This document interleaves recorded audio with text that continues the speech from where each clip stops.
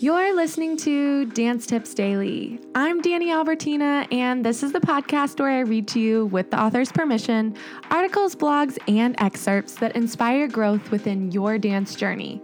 As a dancer, choreographer, and educator myself, I'm passionate about curating information that helps you become a more well-rounded and grounded creative. This is the daily routine to help you reach your dance dreams. If you're ready to spend a little time getting a little better each day, let's dance in.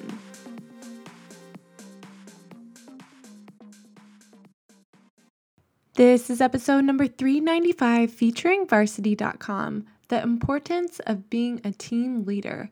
It's September 30th, 2021, and we have a Teacher Tip Thursday here for you at Dance Tips Daily.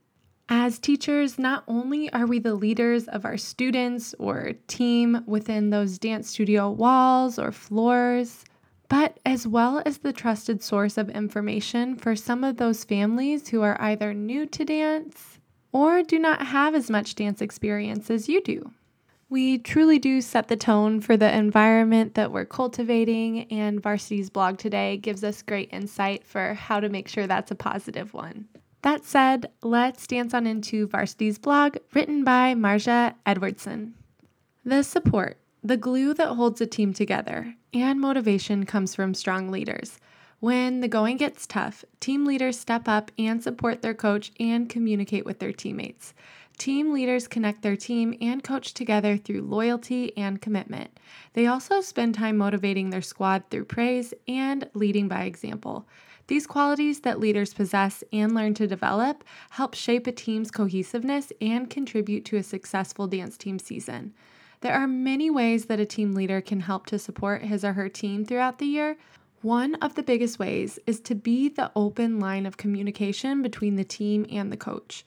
When the coach sets his or her expectations with the leaders at the start of the season, this lays the groundwork for the role the leaders will play.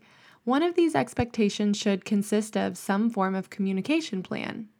What does the coach want the leaders to communicate to the team? How does the coach hope their communication will be with the leaders? There should always be a belief that the leaders will come to the coach in confidence with any concerns or suggestions, however, always remaining supportive in front of the team. Team leaders are essentially an extension of the coach. They are the coach's additional voice and work closely with him to make the season a success. Team leaders' integrity and ability to help problem solve certain situations can help a coach have a composed and positive team. Team leaders are often the glue that keeps a team functioning together, and this is done through their loyalty and commitment. Leaders' loyalty to their team should be resolute. This doesn't mean they agree with every decision their coach makes, but it does mean they recognize decisions made for the greater good of the team. If there is a situation to be addressed, they know to do so in private and to always defend the interest of the team in a respectful and solution-driven way.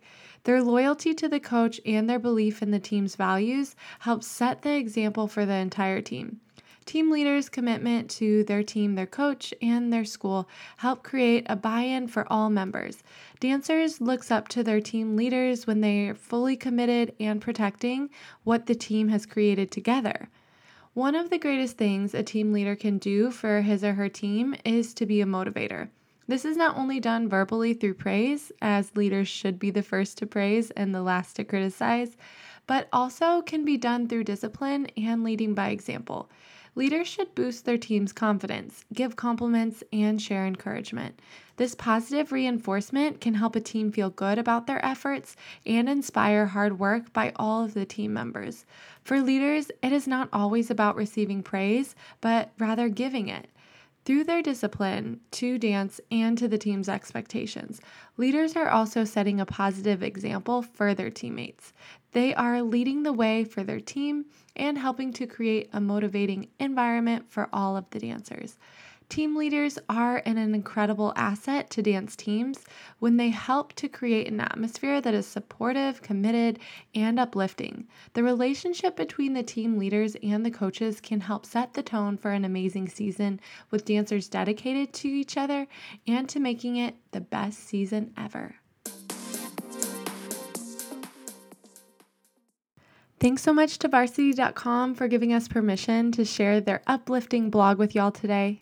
While some of us might not be on a dance team, however, I think we can all relate to being in a leadership position. Reading today's blog reminded me of another article I read the other day titled How to Act Like a CEO. I'll add a hyperlink within the show notes if you're curious on that as well. This article really resonated with me because it reminded me that even though I'm not a CEO of some Fortune 500 company, I'm still the CEO of my own life. And holding myself to that standard helps keep me accountable in simple things, the way I carry myself when around the grocery store, or the way I reply to emails, or the way I say sorry. Maybe this little bit of insight helps inspire you to do the same. Would love to know if it resonates with you. You can write to me at DanceTipsDaily on Instagram or through our email, dancetipsdaily@gmail.com. As Marsha mentioned within her blog, team leaders should be the first to praise and the last to criticize. Today, I challenge you to bring praise to your environment. As dancers, I know all too well that many of us are perfectionists, so there's of course always room for improvement, which can sometimes lead us to criticizing. However, as the leader of the space that you're in today, I challenge you to bring that positive outlook to help uplift and motivate those around you. That being said, that's your short and sweet tip for the day. I hope you enjoyed, and as always, happy dancing.